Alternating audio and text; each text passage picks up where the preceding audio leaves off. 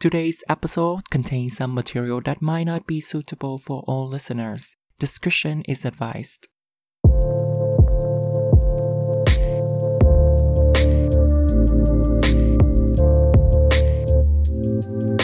Welcome to the Plum Forest Podcast, where we give you modernized versions of classical Chinese fables and short stories. Just like every other episode, before we get started, please make sure to hit that like and subscribe button, or even leave a comment, because it lets me know that you're listening, and I like that. I hope everyone is enjoying summer finally arriving, and hopefully you can listen to this wonderful story we have today while you're out enjoying the sun. Today, we got a great story for you. This story is about a man and his loyal companion. When a situation arises for this cattle rancher, he has to make drastic decisions, and that's when things start to unravel for him. But why am I telling you this? You're going to listen to the story in just a minute, so hopefully it'll be good as you're expecting. The original of this story is another one of Pu Songling's great short stories. This one is also found in his renowned collection of short stories called Strange Tales from a Chinese Studio. The title of the original story is directly translated to as Faithful Dog, and the title in Chinese is 一拳. The moral of this story goes back to the beginning of time with a loyal and faithful dog helping out their master. I don't want to spoil too much for you, but this story really pushes that line. Dogs throughout Chinese mythology are always extremely important. This is because they are always accompanying their masters along any journey that they find themselves in. Even the Shih Tzu dog was famous for being a dog of royalty and high-ranking officials. They were loyal, fierce, and even loving when you needed them to be, even though they are kind of like a rat. And just like Western culture, dogs are looked at as a man's or a woman's best friend because of their loyalty to their family. But because we already know all this stuff about a dog's loyalty, we can just jump straight into today's episode, The Companion.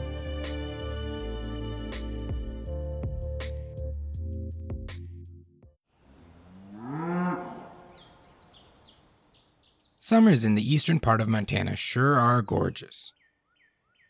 And just like every other summer, August was the brutalest of months, with temperatures easily passing 100 degrees on a regular basis.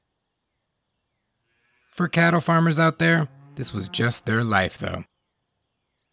Not only were these cattle farmers working long and grueling days, but they were almost always struggling financially. One farmer by the name of Noah was no different than the rest. Noah really didn't have much family, and in the previous year, his wife had passed from cancer, so all he really had now was his dog T-Bone, his trusty horse, and his many cattle. He sure was struggling in his life at this point, both financially and mentally. Just as he finished up dinner one evening after a long, grueling day of work, he got a knock at his front door. Hello, what seems to be the matter? Hi, sir. I'm from the state sheriff's department, and I have a notice from the state of Montana that one Liam West has been convicted of first-degree murder and has been sentenced to execution. Liam? My dad? From what it sounds like, your father caused a whole bunch of trouble, and he still insists he's innocent. Here's a notice explaining what can be done. Wait, when did this all happen? The murder happened about 3 months ago, and he was just sentenced. Personally, I don't think he did it, but I'm not the jury. Noah opened up the letter and began to read it to himself. Do you have any other questions I might be able to answer here? Can I appeal this at all? I don't know much about the law in this regard, but I have to at least try and appeal it. Isn't that my right as an American? Yes, it looks like you can appeal, but you should really hurry to try and appeal the case. Sounds like they're really throwing the book at him. All right. Well, thanks for your help, and I'll do what I can. Good luck, son. Noah sat down on his lazy boy and continued to read the notice to see what he could do to try and save his father. Him and his father had been in some disputes over property, and they haven't really spoken to each other in a few years, but he felt he needed to at least try to save his father. It was the only family he had left at this point. As he glanced over the notice for the billionth time, he discovered that he could appeal to the court, but there was a hefty fee that he wasn't sure he could get in time. Noah somehow needed to gather $8,000 by the 26th, and it was already the 11th. He had to think about how he was going to do this. Over the next few days, Noah sold almost all of his cattle at prices that should have been considered theft. But desperate times call for desperate measures, and this was an extremely desperate time. After selling and wheeling and dealing for some time, he finally got the $8,000 he needed, but he was only down to a few cattle left and wasn't sure how he was going to get through this, but he sure had to try.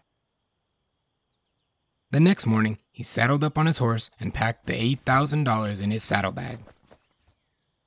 He hopped upon his trusty horse, and his dog T-Bone stood there on the porch watching him as he rode off on the newly paved road to Helena to try and save his father.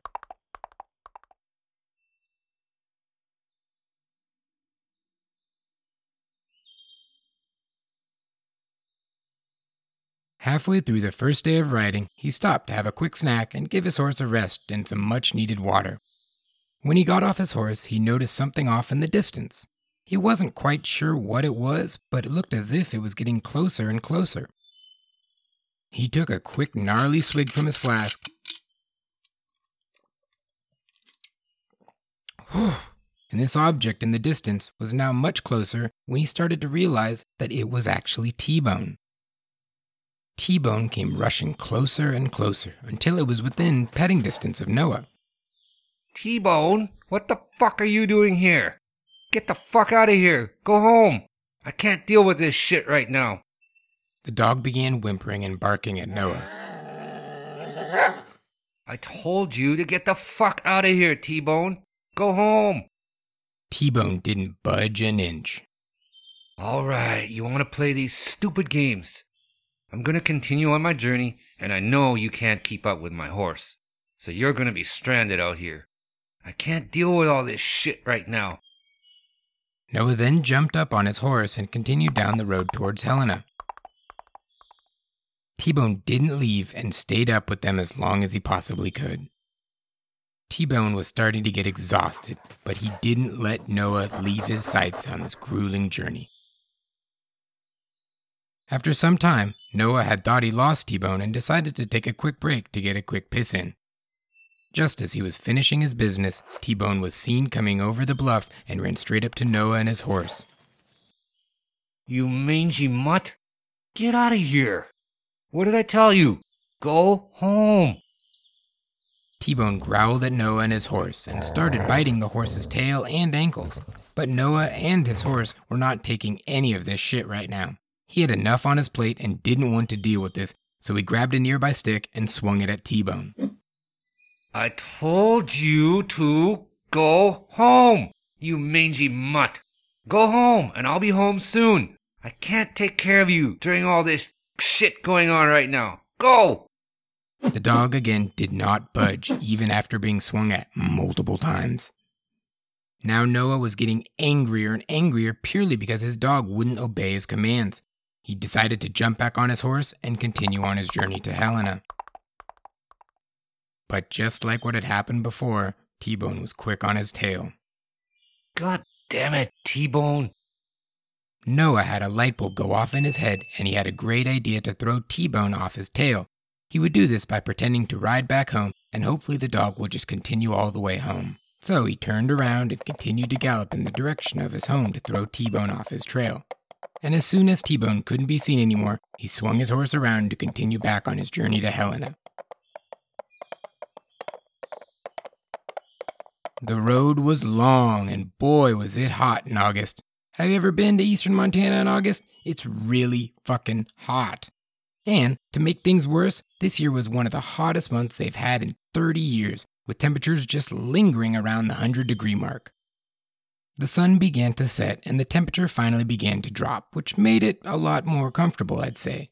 But as the sun went down, he finally arrived in Helena, and this was a big, big, big city from where he came from. There were so many cars that Noah hadn't seen before. He didn't get out much, but these were all new to him. Boy, I need to get a car, he thought to himself. He arrived at the local hotel where he looked for a place to tie his horse up. But because this was the 21st century, he couldn't find anywhere, so he ended up just jimmy-rigging it to a street lamp. He then grabbed his satchel with all the money for the appeal and walked into the hotel. As Noah entered the hotel, he was amazed by how modern everything was.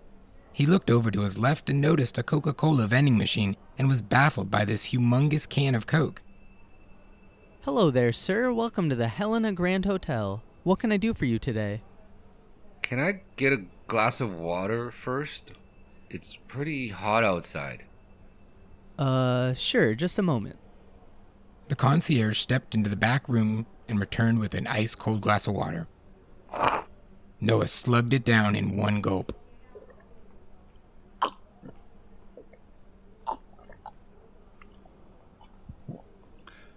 Ooh, that was good. All right, where were we? So, what can I do for you today? A room, perhaps? Yeah, a room is what I need. I guess your cheapest room, and just for one night. I will be gone by tomorrow. Okay, let's see what we can do for you. The concierge began searching on his computer for any vacancies for the night and the prices when Noah politely interrupted his searching. So that huge can of Coke over there, that's quite a bit of Coke. Can anyone drink all that Coke in one sitting? That's way too much. You mean the vending machine? The what? The vending machine. You put some money in the big machine, and it gives you a little can of Coke. You see those buttons on the side? Those are the different types of soda you can buy. Holy smokes, really? Noah rushed over and put in some change and pushed a random button when the machine dispensed an ice-cold soda for him. After cracking the can, he gulped it down in an instant.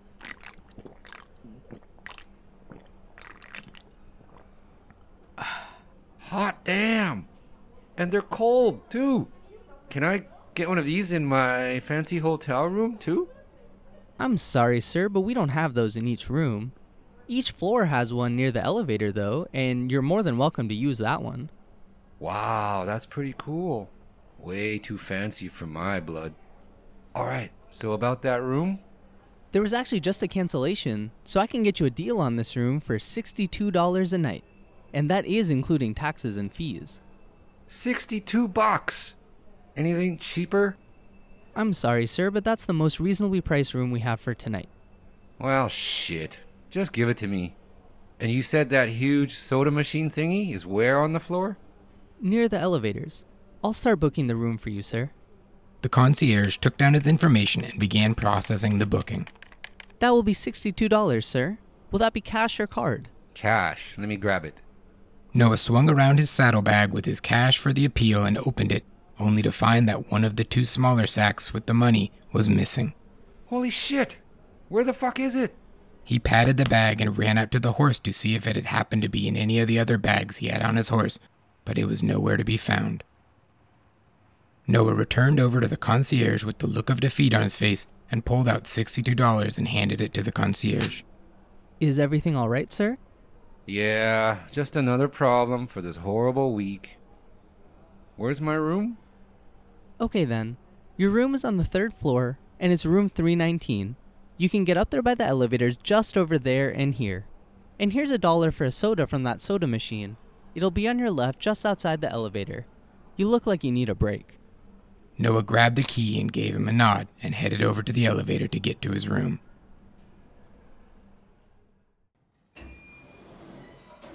As he exited the elevator on the 3rd floor, he headed over to the vending machine and must have bought 10 sodas with his new favorite machine. He walked over to his room, and after entering the room, he cracked a soda and slugged it down, followed by a long pull on his flask.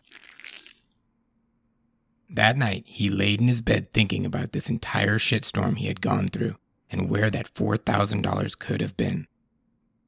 I knew putting it in 2 bags was a bad idea.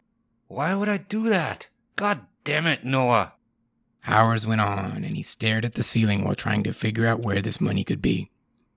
Sleep was really what Noah needed, but his mind was racing with worry, and probably quite a bit of caffeine from all those cans of soda he slugged down. While he was counting the number of dots on the ceiling with his mind racing, something had popped into his mind. T-Bone. Noah realized that his trusty dog was trying to tell him something. The dog knew something, and he just shooed him off because he couldn't get his own head out of his ass. Oh, T-Bone. I gotta go find T-Bone. Oh, God. I can head back there and I still have a few days to try and find it before the appeal needs to be submitted. I can do this. One of the first rules of horse riding in Montana was to never start a journey at night. So he gathered his things, and at daybreak, he would retrace every step and gallop of his journey to try and find that lost money. He had no other choice.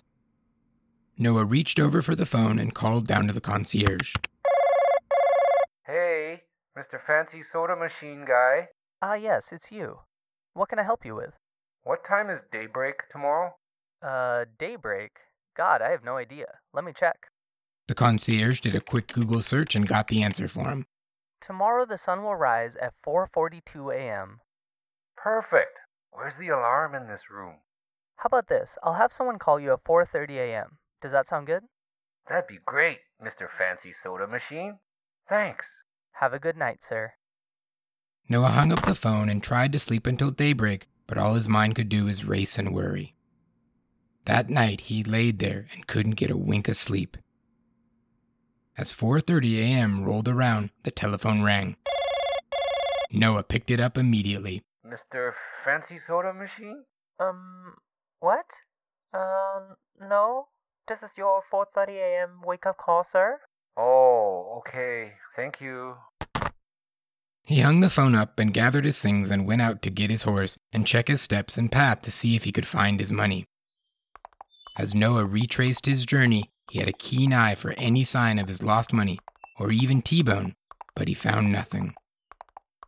He continued until he got to the last place where he saw T-Bone, but to his dismay, there was nothing. He continued on his search until he finally arrived at the spot where he decided to take a quick piss the day before. He searched the area up and down and began walking in the tall nearby grass to maybe see if there was a clue that he might have missed, when all of a sudden he heard a panting nearby. T-Bone? Is that you? Where are you, boy? A faint whimpering could be heard nearby, and Noah rushed over to find T-Bone, exhausted and barely clinging to life. Noah went down to his knees and began clutching T-Bone in his arms. T-Bone! Oh boy! I'm so sorry. I shouldn't have treated you like that. I got all caught up in this situation and didn't mean to do that to you. I'm sorry, T-Bone. T-Bone licked Noah's face, and after a few final seconds together, T-Bone went limp. Noah laid with him for a few more moments and just wanted to be with T-Bone one more time. After a little bit longer, Noah finally stood up and decided that he was going to bury T-Bone and do it right by him. He whistled to call his horse closer, and he picked up T-Bone in his arms. Just as he took his first step with T-Bone, he stepped on a small mound that was under T-Bone's body. It was the second bag of money.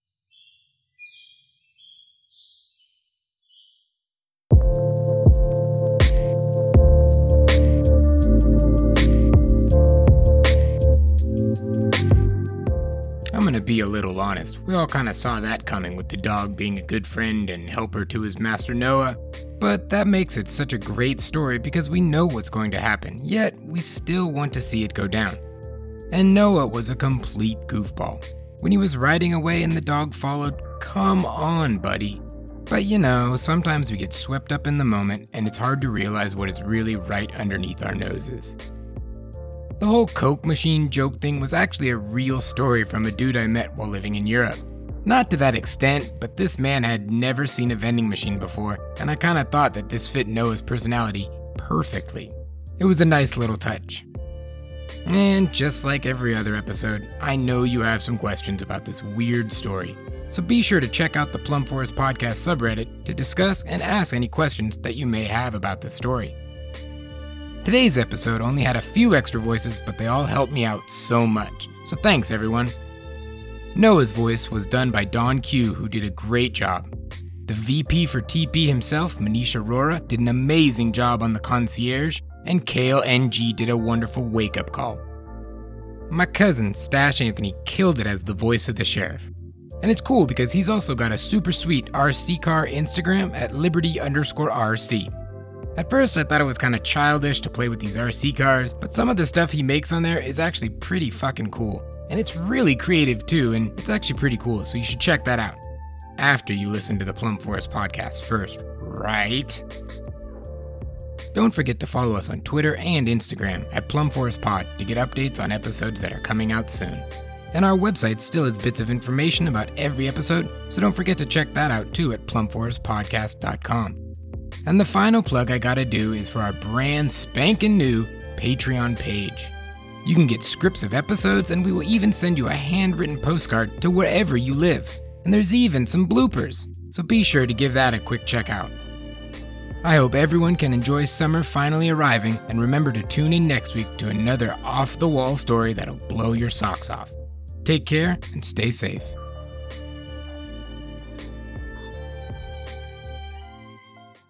You just listened to a Where's Kellen production. Nailed it.